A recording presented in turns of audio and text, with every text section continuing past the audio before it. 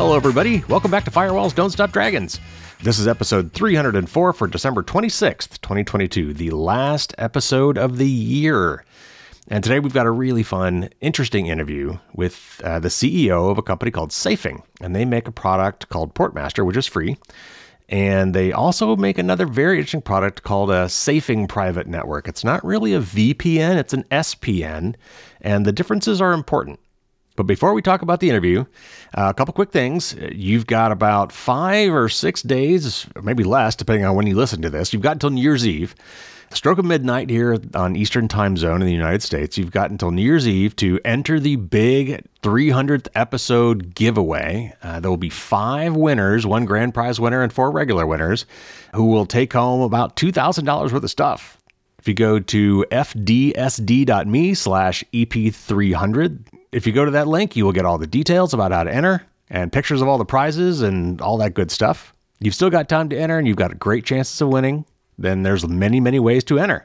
Also, for the rest of this month until the same time, until New Year's Eve, stroke of midnight, I've got the Dragon Coin Swag Pack giveaway for patrons new and old, as long as you sign up for an annual membership at the right level. To find out more about that one, go to fdsd.me/coinpromo, or just go to Patreon and look for Firewalls Don't Stop Dragons. You'll find a post there near the top with all the details. And one more thing, the 5th edition of my book is available for pre-order. They have finally fixed the description. The formatting is not great, but at least they fixed the content. Working on fixing the formatting. But the price there is not the price that it's going to be. It's going to be lower than that. And the release date is not what's shown there either. It's going to be sooner than that. I don't know the exact price and I don't know the exact release date, but I know it will be cheaper and sooner than what's listed. It's a huge update to the book. I'm very proud with how this came out. A lot of great new tips. The previous version had like 170 tips, and this one's got over 200. All right, so for the interview. First of all, this interview does get a little technical, but hang in there. There's some really important insights, and there's a reason why we go through some of those details. Now, my interviews are never supposed to be infomercials. And so this is, I tried not to make this about what they're doing, but turns out that what they're doing is not really being done elsewhere. These are products that I think are really cool, extremely valuable, and take a very interesting new tack on privacy and like network discovery and things like that. So it's going to be kind of hard to avoid, but it's really cool stuff. And I really like what they're doing. So I think it's important and I think it's good to discuss because it's really, we've talked about VPNs many times on this show, but VPNs really aren't about privacy despite being called a virtual private network. It's really a virtual secure network. The whole thing was security. It really wasn't meant to be private. And the folks at Safing realized that limitation and decided they wanted to fix it. And I think they've got a really cool solution. So we're going to have to dig into what that means and how it works. So we're going to do that today in the interview. So real quick, a couple definitions. He talked about Zigbee. If you've never heard of this, this is a home automation wireless protocol that lets your IoT devices talk together and lets you configure them. Unfortunately, there are several standards, which brings me to one of my favorite phrases. The nice thing about standards is there are so many to choose from. But there is hopefully going to be some consolidation on this. Matter, Matter, is kind of a new spec. Apple's been supporting it. Google, I think, is going to support it. And hopefully we're going to get some of this home automation stuff standardized so all these things will be able to work and talk together. Also, he talks about onion encryption. This is like the Tor network. This is where you've got multiple nodes and kind of your internet packets are kind of wrapped 3 different times with 3 different layers of encryption. It's kind of hard to describe briefly, but that when he talks about onion routing, that's what he's talking about. But there's going to be some other technical stuff in here, and don't worry too much. Don't get hung up on the fact that you don't know what we're talking about when we start talking about TCP and UDP and all that kind of stuff. Just listen for the important parts about how about the products they have will help you kind of discover what's going on in your system and who's talking to what, and how we can do a better job of creating a product that does what most people think a VPN already does and doesn't. All right, so with that as our intro, let's get to our interview with Raphael from Safing.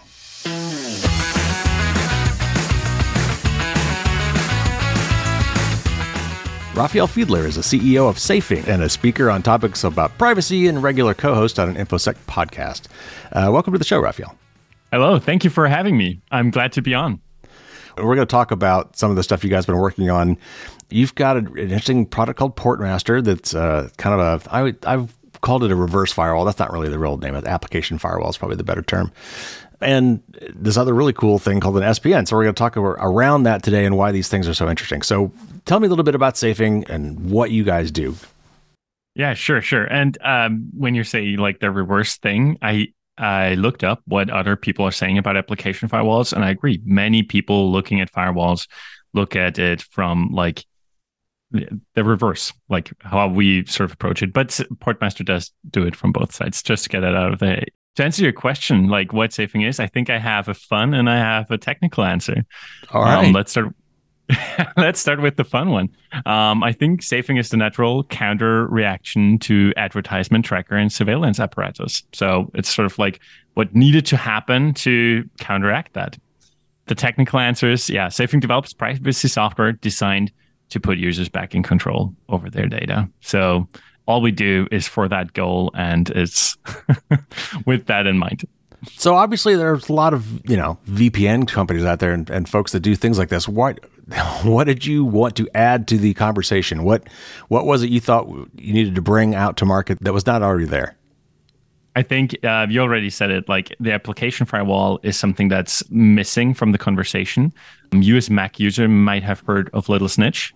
And of course, for Mac, that's an interesting piece of software. It's sort of hard to use, and I guess it got easier over the years. But back in the day when I started using it and my wife got my laptop, she accepted everything. And so basically it like removed the purpose of everything. But what Little Snitch did for the Mac, something like that wasn't, I guess, is still missing on Windows. There is Glasswire as an option, but Glasswire uses the Windows Firewall API and stuff like that. And there's SimpleWall out there who also does great stuff. It's and actually, like when we're talking here, I think what Safing tries to do is a little bit nuanced and is a little bit in between those other products. We felt like there is not one solution that sort of like combines all the necessary bits and pieces to get a full privacy sort of like start, where you can actually investigate your device, investigate what's going on, and then start to take actions with it. Because Glasswire tells you how much stuff is connecting, but you can only block like applications as a whole. And SimpleWall does not tell you most of the stuff, and it's only like also connection blocking and not going that much into depth. And what Portmaster tries to do is give you more details. Where is the connection going? Countries, what protocols are they using, and stuff like that. So I guess it's more detail. All right. Well, we're already getting into some of the technical stuff, but we'll circle back to that after we've laid a little bit more groundwork. So let's back up and think about this at a higher level. What are the most likely threats to security and privacy today for regular people from a networking perspective? A lot of times we think of viruses and things like that, but from a networking perspective, which is the kind of products where we talk about today, what sort of questions should I be asking myself to try to understand what like my personal networking threat model is? Yeah, and of course you talk about this on your podcast as well. I think last week you had the gift guide, and of course the gift guide mentioned like that IoT devices you should be wary of what to buy. And I don't know if your listeners know that, but actually the S in IoT stands for security. I've said that many times myself. Yes. Okay. Well, then I haven't heard that in that episode, so wasn't sure if people are familiar with that. But I would say, look at your router, look at what connections are on your network, and have like, just if there is a device you don't know, if there is something going on there that you like don't understand where it's coming from. And I guess more and more people, especially now, are getting maybe Roombas, and you said it as well, like Amazon is buying Roomba at the moment. But if you're getting something from a different vendor as well, it's like this device has an active internet connection outside, can pull updates. It might have microphones without you even knowing that they're in there. They like, if they don't tell you, you would not know to look for a microphone on your robot, like vacuum robot and stuff. Right. And so I'd say from a personal perspective, networking, I think it got much harder. And I think that the router firewall that most like ISP routers ship with, this like layer of protection can basically be considered breached at this point for most people if they have not like investigated every product they connect into their network. You can start thinking about your home LAN as hostile territory, and you should sort of like go even for like deeper. And this is partly the reason why we're developing an application firewall as a software as well, so that you can actually like protect your device in the network. Right. It's kind of like the classic horror movie trope of, the call is coming from inside the house. Right? I mean, you've now invited into your home all of these connected devices, these quote unquote smart things that have their mind of their own. I mean, and could be compromised or could just be mining your data for various reasons. And that's why I always think of it as a reverse firewall, because most firewalls you think of protecting things from getting in from the outside that you don't want to penetrate your network. But nowadays we've invited all these things into our network already that are phoning home, and who knows what kind of information they're sending, right? Yeah. And of course, you're right. It's hardware, of course, and it does not even have to be malicious from the get-go. But how long is your light bulb being supported with security updates? Mm-hmm. How long? And are you like aware of this? Would you update like your smart light bulb? And how would you know that there is an update and stuff like that? So I guess this is it's not a matter of if, it's a matter of when. So if you start smarting up your home, you should have a plan up front. I do have smart lights. I use Home Assistant for that. I have my own server at home and update everything. And I try not to buy any smart things which connect to Wi-Fi, so that they're all on Zigbee and sort of like therefore in a different network. Well, and that's something I've talked about recently on the show too, that a couple of things actually that worry me when I think about these things is, first of all, I recommend that most people put their IoT devices on their guest network. So at least it's segregated in that regard from the rest of your stuff on your network. But the other thing I'm worried about now too is one of two things. First of all, with IPv6, one of the reasons we have routers is this NAT capability, this network address translation, because there's not enough IP addresses to go around, which turns out to be a nice security feature. So it's security by obscurity, but your IP addresses in the house are not routable outside your house. But IPv6 addresses, we have so many of them that there's no really need to do NAT anymore. So I'm worried that some routers might just start exposing those things directly to the internet. And now I've lost control of that little function as well. So would you recommend like disabling IPv6 on your router? I did. I don't know if that has the effect I'm looking for, but it seems like that should do it. So for that reason, I have disabled and I recommend other people disable IPv6 because you don't need IPv6 inside your home. You've got, I had a contest actually with some of my tech buddies, and I'm like, okay, go look at your router right now. How many connections do you have? How many devices do you have on your home network? And I won, which is, I don't know if that's a good thing, but I had 40 or 50. Different devices in my home that all had IP addresses handed up by my router. So that's a lot of places for something to go wrong. Yeah, and like with software, like you keep talking about, like software on your device can get outdated. You need to be aware of it. And of course, it's with hardware, the same thing. But with software, you at least are in the same place as the software. Usually, you don't forget about software as easy as like the smart light bulb in like the back of the house, in the garage, where you never look at it. And it just like, it works. And you start thinking about it as soon as it does not work. And I actually had a friend who like bought smart light bulbs very cheap, and they started flickering. And I looked at his network activity, and I guess those light bulbs were part of a bot network at some point. So he got breached. Yeah. And of course, and in that regard, thankfully he had the Portmaster installed. So I told him, all incoming connections are blocked by default. If you have not tampered with this, they were blocked from gaining access to your device. But as soon as you have a foothold inside a network, you can start probing around. And even though those smart light bulbs are weak in processing power, they have all the time of the world. Like nothing is rushing them. So. Right. And you're not going to notice it, like unless they had started flickering. If they had never started flickering, he would never have known, right? No, he wouldn't.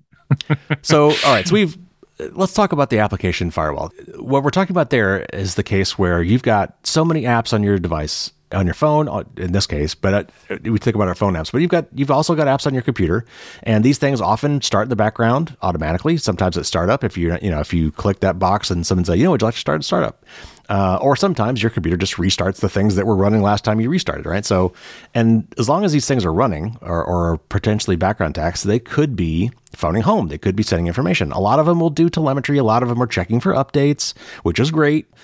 But sometimes they're doing more than that. So I assume that is kind of why you've got this Portmaster thing that has helped you to look at these things. Tell me some war stories. What were some of the things that you found, some applications behaving badly that led you believe that we needed to have this tool? I mean, it's sort of like it started back in the day when the Snowden leaks happened. So this was when we started off thinking, okay, we need to start understanding better what actually is going on our devices. Maybe to clarify this as well, you said mobile. Portmaster is on Windows and on Linux. Yeah. It's not on mobile yet. Android is the next operating system, but it will take a little bit more time. Yeah, I wanted to do iOS as well, but yeah, we can go into that later. So I think that for one, when we think about the internet, when we think about connecting to the internet, most people think about the browser. And you already said like all those other connections, all those other applications in the back. But basically what I needed was a way to block Facebook out of Spotify. And to make sure, because when they started, they had this login with Facebook and everybody like was able to stream what they're listening to Facebook. And I'm like, I'm not just like, I don't trust Spotify enough to just disable this. I want to make sure it's not phoning to Facebook. Right. But on the other hand, back in that days, I still was using Facebook. So I could not block Facebook like on something like a Pi-hole or something like on my firewall because I still wanted to use Facebook. So I needed a way to distinguish what is Spotify trying to connect to Facebook and what is my browser who tries to connect to Facebook. And I wanted to distinguish those two. Now I'm a privacy guy. I don't use Facebook anymore. Like account is deleted for years now, but back in the day, this was the use case. And I think it's still a thing. Like when you look at software that you're not sure about, and even if you check the checksums before installation, sometimes new software comes with interesting connections and you want to be aware of them and you want to start blocking them. And Google Analytics comes shipped with a lot of software. So we can just block this out for everything, not just the browser. Well, go back to the kind of the VPN thing. When we're out and about and we're on public Wi-Fi and we're making connections, it used to be a really big deal to protect those connections because back in the day, they weren't all encrypted. HTTPS was not that common because until Let's Encrypt came around, it was expensive. People had to buy their certificates and most people were like, why, I'm not going to spend money for that. Why bother? But now that Let's Encrypt makes it free, much, much more. I think I read somewhere well over 90% of most common internet connections today are encrypted with HTTPS. Given that, has the need for using a VPN on public Wi-Fi changed? Do I need to worry about that as much? Yeah, good question. I say, like, from our perspective, part of the reason why we developed the Portmaster is that the Portmaster is free and you can always install it and block any connections which are not HTTPS. So you can sort of set rules and say, like, I'm outside. I don't want non-HTTPS connection to be established.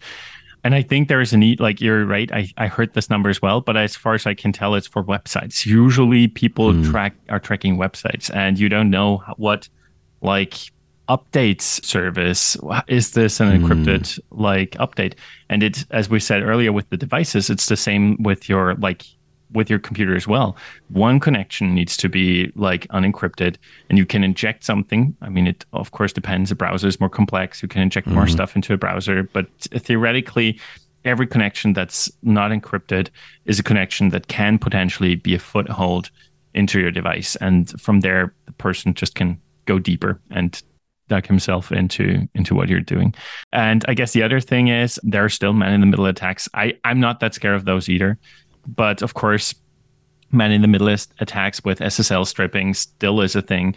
And it's the same case here. Like, yes, if you have HTTPS anywhere and stuff like that, which should force your browser to only do HTTPS connections, some websites just like, sometimes you can sneak in and it only needs to be one. And so this is still an issue where I'm like, yeah, where VPN still is useful. Like of course, we're like doing a competitive product to a VPN, but for those people and for security and for people who are like working remote and in an internet cafe, I think you should use a VPN. Right. All right. So here's a tricky question for you. You're a privacy guy. Yeah. This is a privacy product. You make privacy products. I am too. But you now, because you have something like Portmaster and you have your SPN, which we're going to talk about, you are in a position to get a lot of interesting crowdsourced data. The natural question I wanted to ask you was, well, you've got a product that does this. How many connections, outbound connections from applications other than your web browser turned out not to be encrypted? Because you would be in a position to record, at least statistically, if not, because you could do this in a way that would not invade someone's privacy. In your own testing, at least, do you have any data on, well, your browser, yes, almost everything is connected, but most software applications check for updates over non-encrypted channels or something like that. What have you found? Good question. I have not looked into this. First off, just to let you know as well, Portmaster does not send any data. We do automatic updates every hour just to update filter lists, GeoIP databases, and stuff like that. But you can disable this, and Portmaster is not phoning home anything. I could not even tell you how many people are using the Portmaster right now. I just don't. We see GitHub stars. This is always a projection. They have started going up quite a lot recently, but we also put a GitHub button now on our homepage. So maybe there's a correlation there, but I could not tell you. Statistically, we are thinking of maybe doing user surveys and asking voluntarily if people want to share something with us. But so far, it is a slippery slope. As soon as you start sending data, and I know you talked about this as well, sometimes having some insight into how your software is performing, how many clicks people are doing regularly. I would love this. Always our software is fairly complicated at the moment. We want to make it easier, and it's always difficult to ask people what would you improve, and they're like, I already know how to do it. So yes, I can't tell you anymore.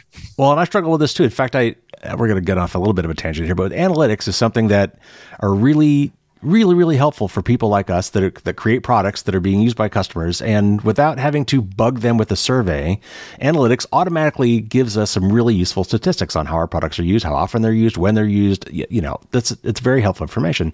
And it's so useful. It's so built into everything. I've got a mailing list, and I run that through a company because it's a lot easier to have, a company run that. But by default, this company throws analytics into every one of my newsletters. I didn't put it there.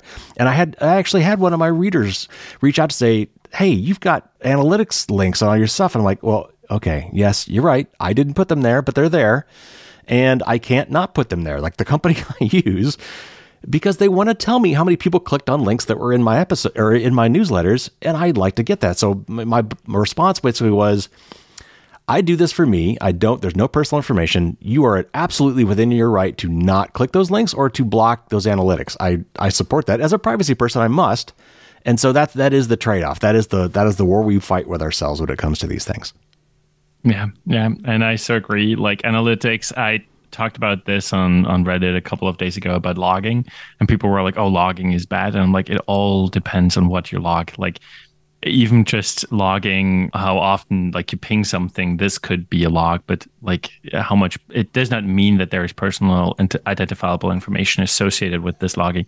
And on the other hand, of course, you can sort of walk back and have a lot of non-personal identifiable information gain a lot of information. So this is basically, we sort of actually don't want to think about this or how we deal with that data. And I think you talked about this in the Nord episode, toxic waste, stuff we push away from us. And it's true. This is absolutely what we do as well. It's how we handle actually signing into SPN as well and stuff like this, where we are always thinking about what do we need to send and how can we sort of protect the user in that regard as well to send as little as possible. And but we can go into that later also. All right. So let's talk a little bit about VPNs, and that's going to lead into something you called an SPN, which is a really interesting concept. So let's talk about standard vanilla VPNs that most people are familiar with today. They're marketed today as a silver bullet. They solve all your security and privacy problems. But what actually can a VPN do for me, and which of these marketing claims are just totally bogus?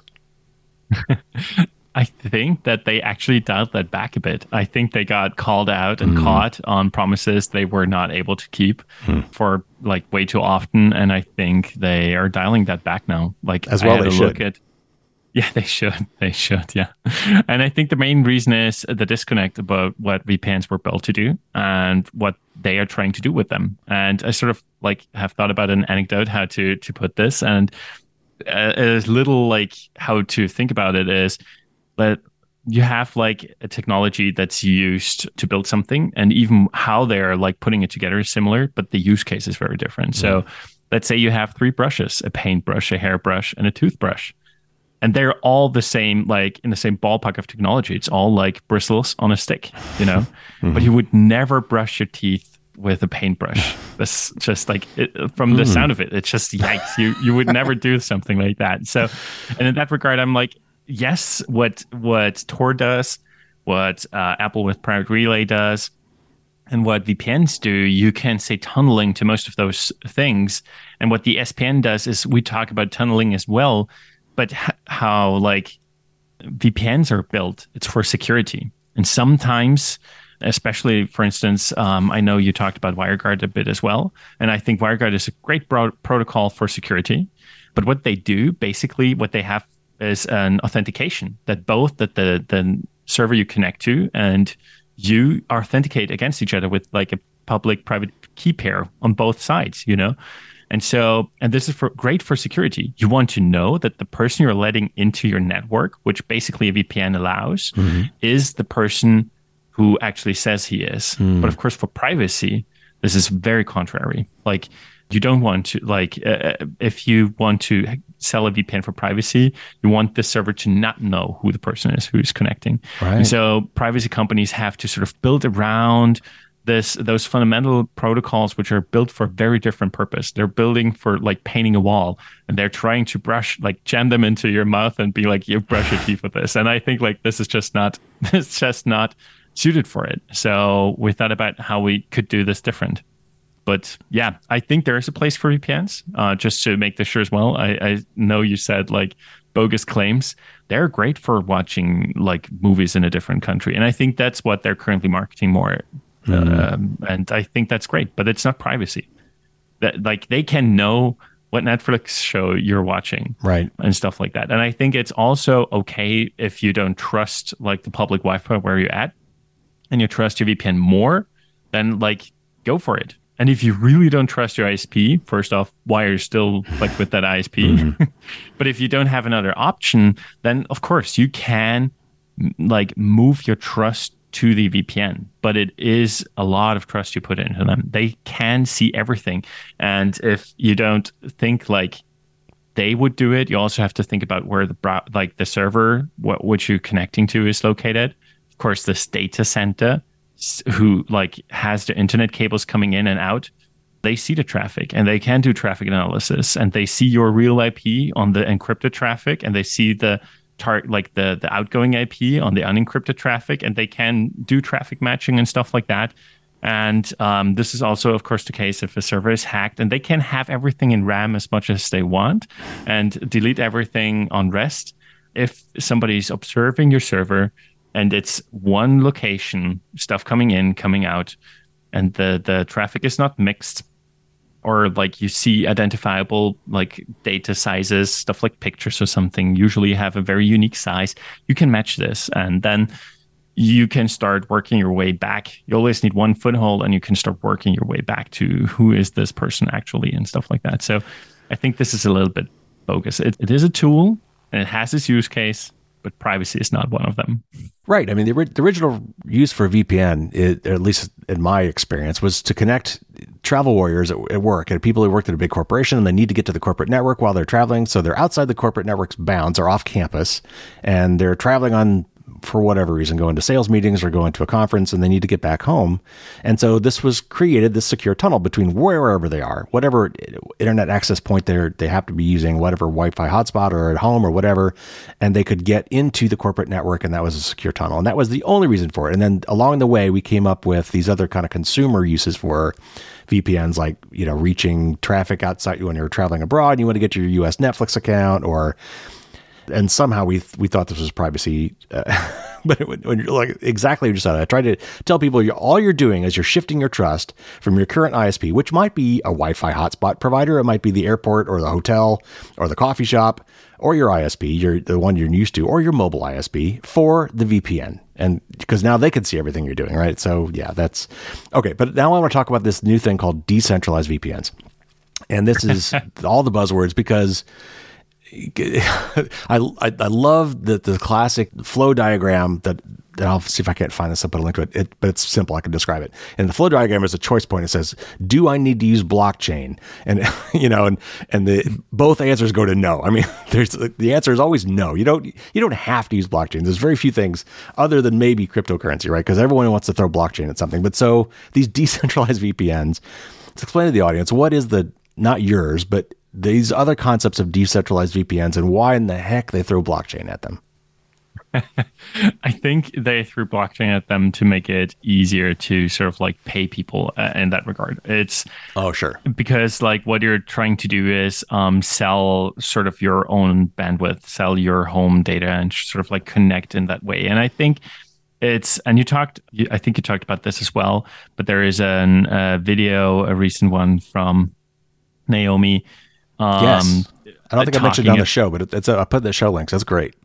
Okay. Yeah. No. And it's talking about like VPN aggregation and how many how many VPNs are owned by the same company, and sort of like I would call it big VPN, and of course what they're like doing is to go against that and to have smaller, like you sell basically like what some people do with cryptocurrencies as well. You sell your small like piece of internet bandwidth to somebody else. And so for this, of course, you need to sort of like be like rewarded or stuff like this. This is, of course, an incentive. And I think it's an interesting idea.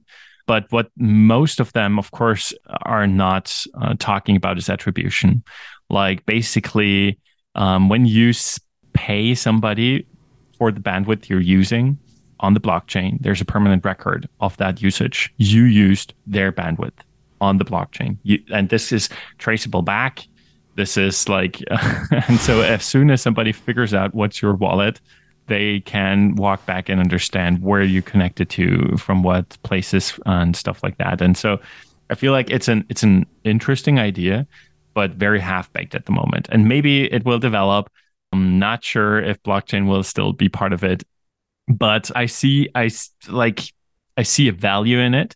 And we actually, I think you're going to hate me for this, we actually thought about, in a more privacy respecting way, but distribute, of course, like how much data one of our nodes is handling and keeping track of that, but only on the node level through blockchain as well. You only pay the first node, and then, but we talk about how the ESPN works later, but then through the network, it would start paying each node for the traffic it would handle. Huh. And so this would be like a wave going through. We have not tested it yet, and we are a flat rate model, so we avoid this by being a flat rate model. But we are thinking about doing it to test it if this would be viable. But yeah, so I have this dream about a post-advertisement future. And for this, I think blockchain actually like paying as you go in small pieces can be a privacy respecting option. So interesting. Yeah, that's like kind of the micropayment thing that we've talked about for many years with visiting websites. It's never quite materialized unless you create the Brave attention token thing. Okay, but let's back all the way up, because the point of the decentralized VPN is that there's not. Well, actually, maybe you can explain this. My understanding is that it's trying to not have a central set of nodes that are known. For example, like a lot of trouble with people have with VPNs is that once you go with a particular provider, they own a certain set of IP addresses that are well known, and so Netflix might block those.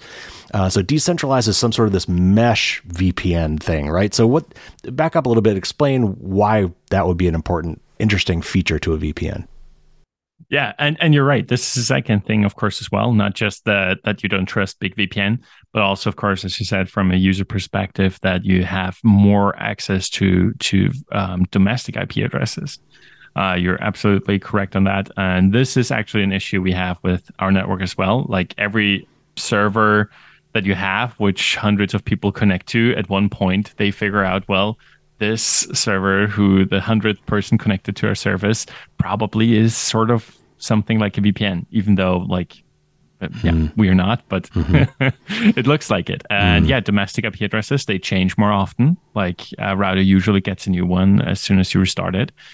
And this is why they're valuable. And so gaining access to domestic IP addresses, you're right, allows you typically to connect to Netflix like without any hassles. And they would not, they usually would not block a domestic IP address, like an allocated for domestic, because it changes. And so if they block it, they don't know who they hit tomorrow or the day after and stuff. So those are usually protected. And yeah, there absolutely is a use case for those types of things as well. Yeah, but you're right. The way they're implemented just is not fleshed out yet. So I would strongly recommend anybody to not use a DVPN or have a good look at it beforehand and think about how they attribute stuff.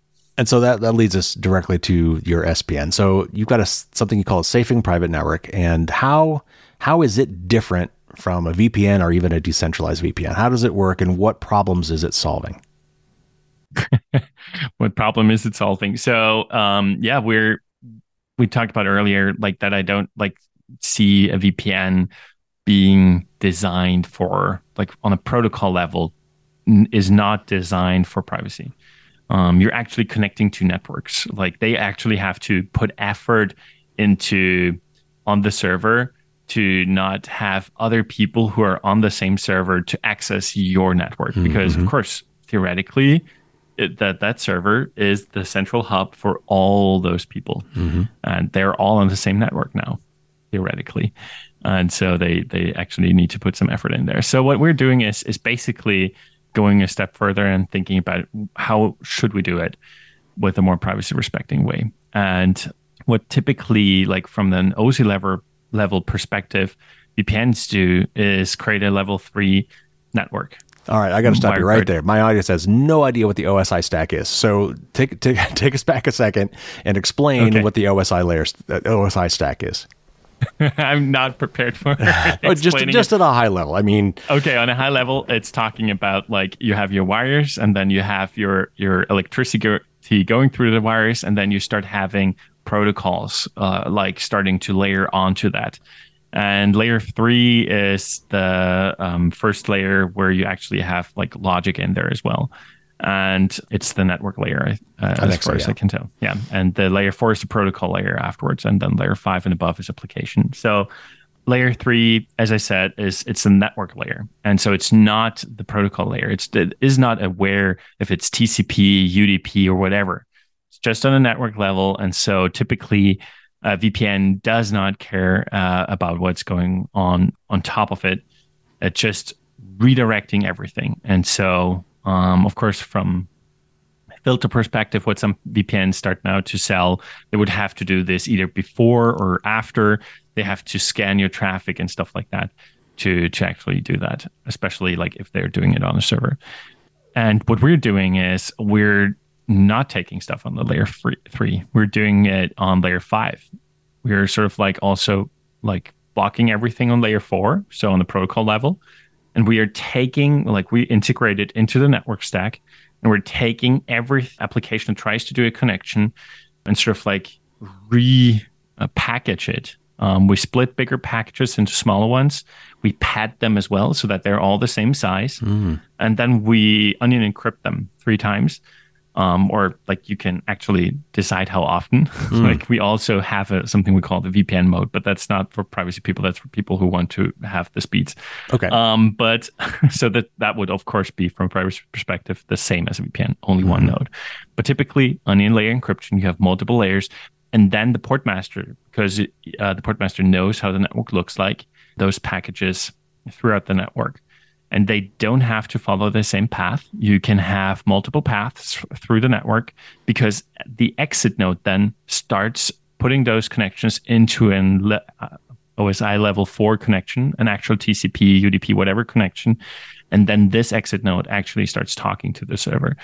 So the exit node does not know anymore who you are. It just knows it should create a TCP connection to that server. And then what we're actually doing is we're like multiplexing the traffic as well, which also has other great applications, because how we do it, we can do multiple paths through the network, and it does not have to be one. And I think this is very like much different to what Tor or Private Relay or any VPN, of course, is doing as well. They're all thinking of the traffic in one like route. You have one server after the other, but what the SPN can do is like split it out as well. And have it go to it's 3 nodes, like 3 hops, but it's with 4 nodes. So 2 nodes maybe in the middle or something like that. Huh. And so this actually splits it. And the reason why we're doing it is partly because we took the Hut6 story from Gordon Welman's Gordon Welman's Hut6 story, and it's talking about how to protect against traffic analysis. So what I was earlier talking about VPNs, that they are like that you could look at the server and sort of like walk back where was the encrypted stream coming in and where is the unencrypted going out, and you sort of like do pattern matching on packet sizes and stuff like that. We saw that we want to build a network that's like protected against stuff like this, because when we think about ISPs, we typically think about like the lowest ISPs, the ones which we actually connect to, and you said it yourself, like it's the public Wi-Fi and stuff. But you have higher grade ISPs above them as well. And of course, you don't pay them anymore, and they are doing lots of data aggregation as well, and they can actually see the traffic coming in, coming out, and stuff like that. And so to protect against those and against this pattern matching also on a node level, this is why we started implementing stuff like this, where we are like not just routing, like moving your data around for the sake of moving the data around, but splitting your data and sort of like distributing it and stuff. Interesting. It, yeah. All right. So that immediately brought a couple things to mind. So first of all, simple question. Who owns these exit nodes? Is it a decentralized thing where my client is actually routing some other people's stuff, or do you actually own and operate the exit nodes?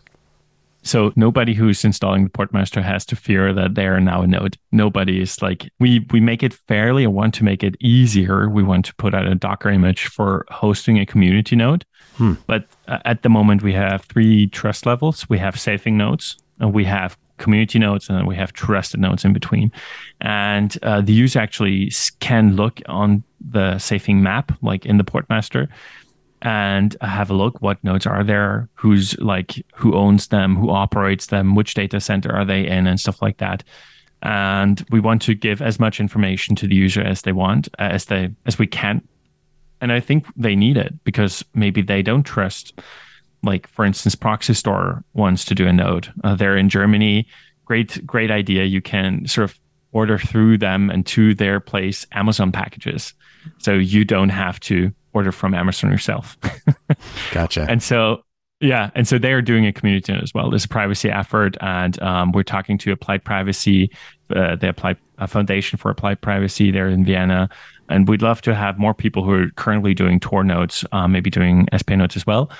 And to those who talk to us, we can compensate them. We have a contract with them, saying for uptime and bandwidth and stuff like that, they get a fixed amount of money. This is what we're currently doing. We want, as I said, in the far future, maybe have this automated with blockchain, but it will and always will be servers and not clients, and it will not. It will be like removed from the whole like where am I connecting to situation. Like we would investigate this a lot, because it's not. We don't want to put blockchain in there just to have the name in. But if the technology fits, if it actually like facilitates stuff like that, like private payment off bandwidth, and then like redistributing it to the people who are actually like serving you their bandwidth, this is what we're talking about, and this is what we're thinking about. So, yeah, did this answer your question? Yeah, and so that brings up my next question, and I didn't think about this until you were explaining it, but for people who really do care, to back up what you're talking about, you talk about ISPs of ISPs. So there's these other companies like Layer 3, and in the old days like MCI and WorldCom. These were the backbone providers for a lot of these other ISPs, so that they're like it's your ISP's ISP, and maybe even there, right? So these tiers, these layers, and in some of these companies, there's only a few of them. They're big enough that they have a visibility into a broad swath, and like Cloudflare is another, right? These CDN networks, they have a broad visibility into internet traffic everywhere. That gives them the really interesting capability of kind of monitoring how the internet's doing. They've got some really cool tools that you can look and see when whole countries go offline, for example. But it also means for somebody who's really, really worried about privacy, that if I can correlate enough of that data, then I could start, like you're saying, and kind of walk back and figure out where all these packets are coming from. So this leads to my question. Do you actually have in your in your setup a way for you to make sure that the 3 nodes chosen are from different backbone providers? Or do you not, you know what I mean? Like, is that something you could even do? Yeah, we built our own like map of the networks on the internet. We started doing the same thing, like looking through, doing analysis of the internet, and we built a world map of those networks and networks of networks. And so we want to give this information to the customer as well, so that like currently we do not like have this in there because we're not sure how to like explain this as well. Like, and you're absolutely like talking about this. I think many people don't know this, those like ISPs of ISPs of ISPs. And it's, I think, a fairly difficult topic. And so we're always thinking about that, what functionality we can offer and what do we automate, just because in the end, of course, the biggest privacy risk is the user himself or herself, Sure. you know, because it's nobody's forcing you to put pictures on Facebook. Nobody is forcing you to do TikTok dances. That's all on you. Right. You're putting your face out there, or your voice in our cases, you know, that's all on us. And so we are our own biggest privacy risk. So we're sort of like thinking of how to display it very carefully before we are shipping something like that. But yes, we are doing this. And theoretically, because we were talking about multiplexing earlier as well, what we could do, this is sort of like one of my pet features, which I want to see, but it's not shipped in the Portmaster yet, is you could utilize a 4G, 5G connection next to your Wi-Fi or like your Ethernet. And so your packages would start split from the source. Wow. So not Sure. even the ISP would see what sort of stuff is coming in. I mean, we're repackaging it anyway and splitting it up already, so they do not see this picture coming in as one single package. It would be split up and, as I said, padded and stuff like this. So that this is already protected, but like with this, you could even have 2 ISPs. Maybe get yourself a Starlink dish, put it in the back, and then have your regular that's ISP interesting. in the front. So I don't get to the podcast much, but in the book, I have this whole section of the book, this whole chapter on how the internet works. And I talk about how packets are broken down and how and the analogy I use is, okay, let's say I want to mail somebody a copy of a dictionary, but I need to do it 1 page at a time.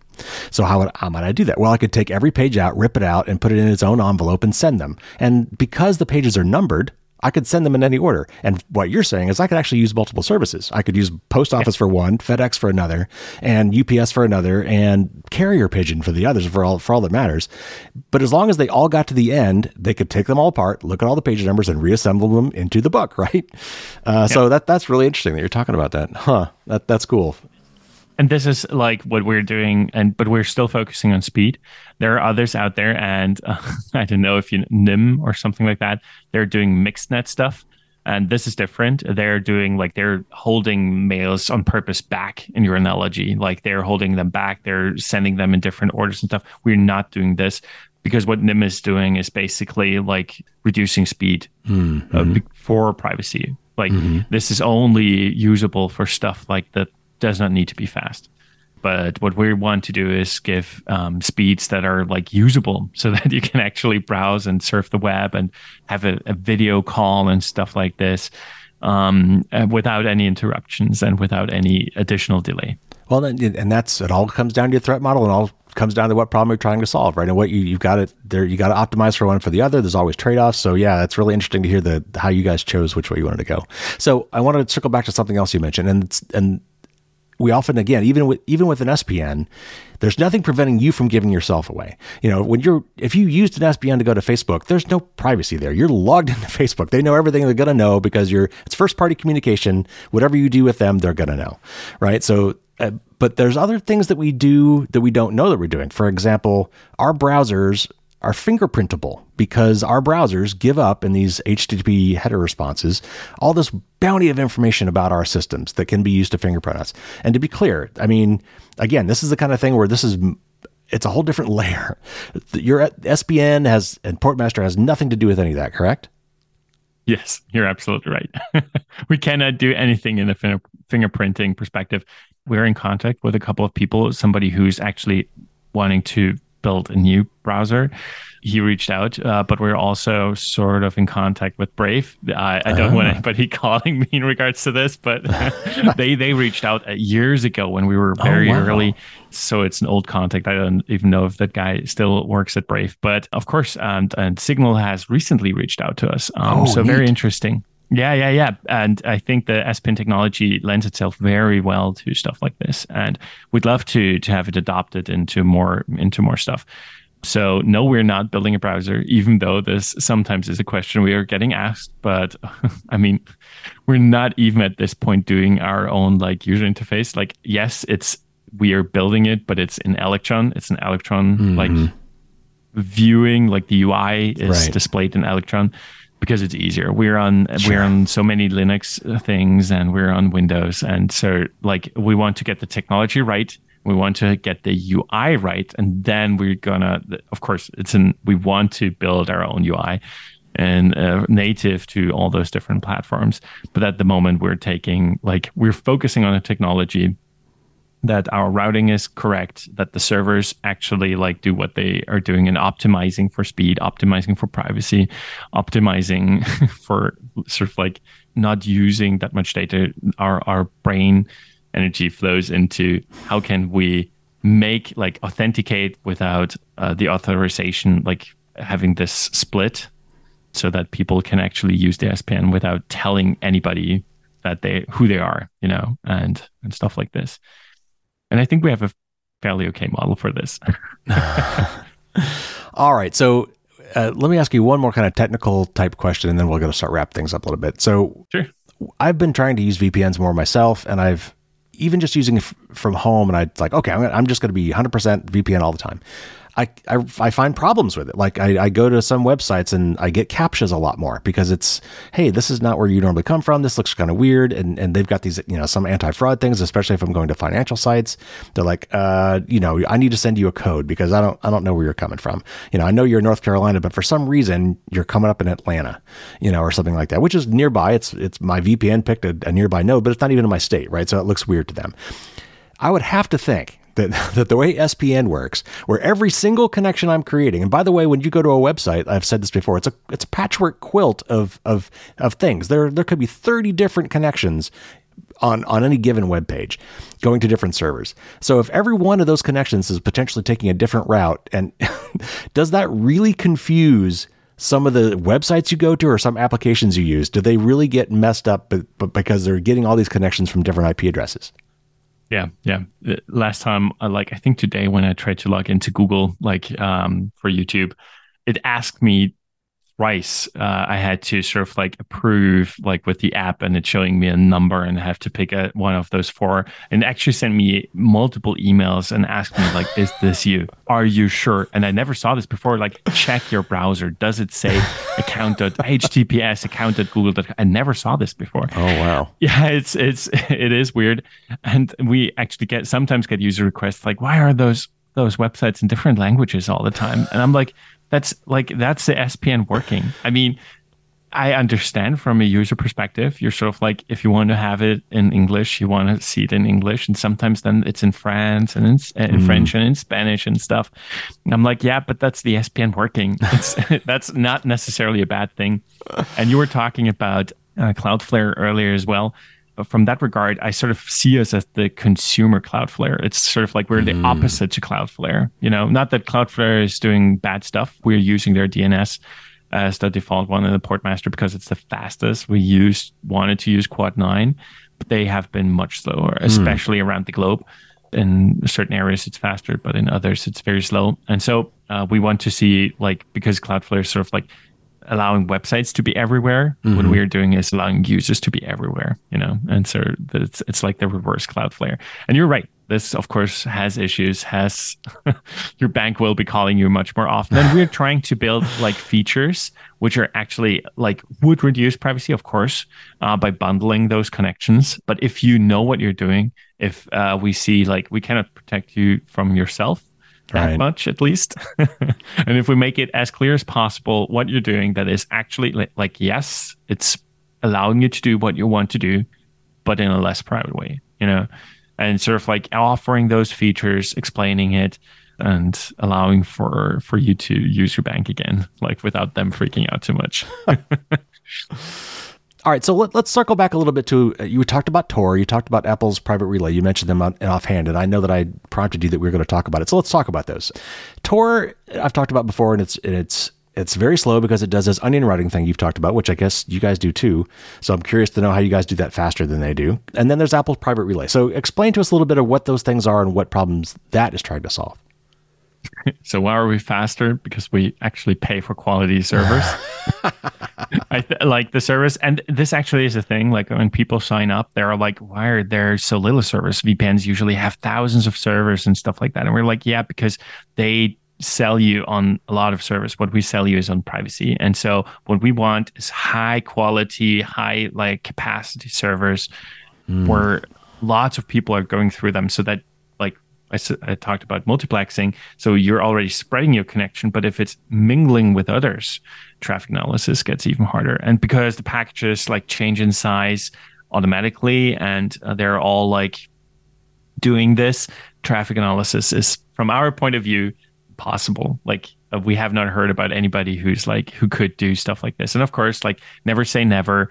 And the best encryption, given enough resources, can be broken. And I think you should always be aware of this. But what we're doing is to such a high degree that we feel very confident that if it's not a nation state going after you, you should be very private online, like much more private than with most other stuff. But you're talking about Tor, and of course Tor has been built by the U.S. Military. Yes, it was.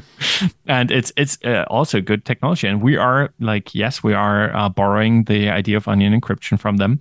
But I think one of the main differences with Tor is, and you talked about fingerprinting, Tor is usually looked at as the browser or maybe as the Brave private tab thingamajig. But it's if you don't use Tails or something, you typically don't have your system going through Tor. And so when you're in an internet cafe or something, as you said earlier, like there are other connections as well. And especially like if you have another browser open as well, like those connections are all not going through the Tor network. And so, and Tor also has other issues, but I don't actually want to go into those. Like you can read up on them. Yes. Tor is a little bit controversial, like in regards to who is running those nodes, right? What are the intentions? What are they like collecting those nodes and stuff like that? Right. And of course, like because Tor is this one route going through, and your connections go through that one route, and it's not split in between. There is a path to follow. It's easier to follow one string of data, and they're doing onion encryption, so it changes packet sizes a little bit as well because one layer of encryption gets removed and stuff. But it's less intentional, and it's less, and the idea of where the exit actually is not like with us targeted at where you actually want to go. You can go somewhere else, and then you have to go through multiple of those ISPs, which we were talking about earlier, those high level ISPs. And so it's much less, you are much less in control. It's much less targeted in where it's going and stuff like this. And this is all fine if you are okay with it. Like what Tor offers is Onion, like protected web services as well. Onion websites, we don't offer this. Maybe to go into this shortly. The reason why we're not doing it is because we are saying like we don't want the question of illegal content. Through the SPN, there is no darknet. You can only reach services which are on the clear web, but you can reach them in other countries as well. So automatic GEO blocking and stuff. If there is a country out there that's hosting your content, you will probably be able to reach it. Not a guarantee though. But what we actually want to say, or what we are emphasizing is, if there is no country allowing your content, you should probably not want it as well. You know. Sure. This is sort of like how we approach this. So we're not protecting servers. We're only protecting users. The anti-Cloudflare, and yeah, if that's also it. And what Apple Private Relay do, I think it's a very interesting thing there as well. I personally use it as well. But as far as I understand, they are a little bit unclear of what goes through the Apple Private Relay. And so it's mainly Safari. It's not all the connections. Right. which is a shame. But yeah, maybe eventually they'll release it for so everything on your OS should go through it. I understand where they're coming from. Yeah, they want us to use Safari, great, but yeah, to really be effective, you need to be able to do everything through there. That's true. Yeah, no, and the other thing, of course, is it's 2 hops. Yes, they have this disconnection. So with the SPN, you can also say 2 hops, and we also say, well, then you lose this multiplexing, but it's also from a privacy perspective good enough most of the time. And so from that point, I cannot say too much where I'm like, you should not use it. I don't know what the protocol is. I'd say it's also only 1 route, but I have not proven this, but I think it is. It's easier, as you said, like in regards to like websites being confused and stuff. It makes, we are creating a sort of new problem because we're doing it, and we want to create solutions for the problem we created in sort of a sense. But we think that actually like it should be okay how we are doing it in regards to privacy. It's the better way, or at least this is what we feel like. And this is what we're pushing for, of course. Right. All right. As we wrap up, tell me about the roadmap. What does the future look like for you guys? You've alluded to a few things you're working on. I know that right now you're only on, you don't support all platforms right now, and I know you want to expand that. So tell me, where things go from here? What is on your roadmap, and how far out do we have to wait for these things to come to for Mac, for example? Okay. Yeah. Mac. I'm so sorry. We already started building for Mac before the M1 came out. And even then, back on Intel, they changed how, because we're on the kernel level, they changed how the kernel interfaces were looking for the stuff we needed. And we're like, okay, we need to have much more resources to adapt to this. And maybe we'll start talking to the people from Little Snitch, because they're not too far away from us. So it's interesting that we're both in Vienna. But yeah, so Android is the next thing. We're on Linux, we're on Windows, and I guess outside of the US, most people with those PCs, like a Linux or a Windows PC, typically have an Android phone. So this is what we're targeting, and allowing them, especially of course for now, like Portmaster Unlimited it's $10 per month, and if it's not on your phone, some people would use a VPN on their phone as well. So we would be on top of that, and we want to sort of like give people the option to save some money on that end. And the second thing is we have a community Discord, and yeah, I know, also not the most private stuff, but you have a Discord as well. I do. And we want to reach people where they are. Right. Like we like a Matrix channel is for people who already know that they want privacy. We want to get the people who need the privacy the most.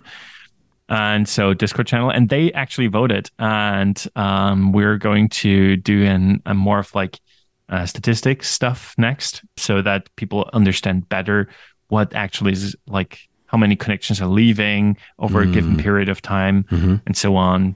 Because Portmaster currently does not show you the stats what Brave typically show you, and it's just nice numbers going up. You have this warm feeling of being more private and stuff. Yeah. And so giving this, and also it's a great opportunity for people to then share and show others. I have so many connections. The question you have been asking, like how many unprotected connections are there? People want to know that sort of thing. Yeah. I don't, because I block the stuff anyway, but I understand the question. People are curious. And so I guess this is how we can get people into more privacy, like show them what they're actually, like what's going on, and then they can start their privacy journey and maybe download Signal, and maybe, I don't know, actually start taking the privacy serious. Yeah. Oh yeah. Well, Raphael, this was awesome. Fantastic conversation. I really enjoyed learning about this stuff. You guys are doing some great work. I wish you all the best, because we need more products like this. So thanks so much for coming on the show. Thank you for having me.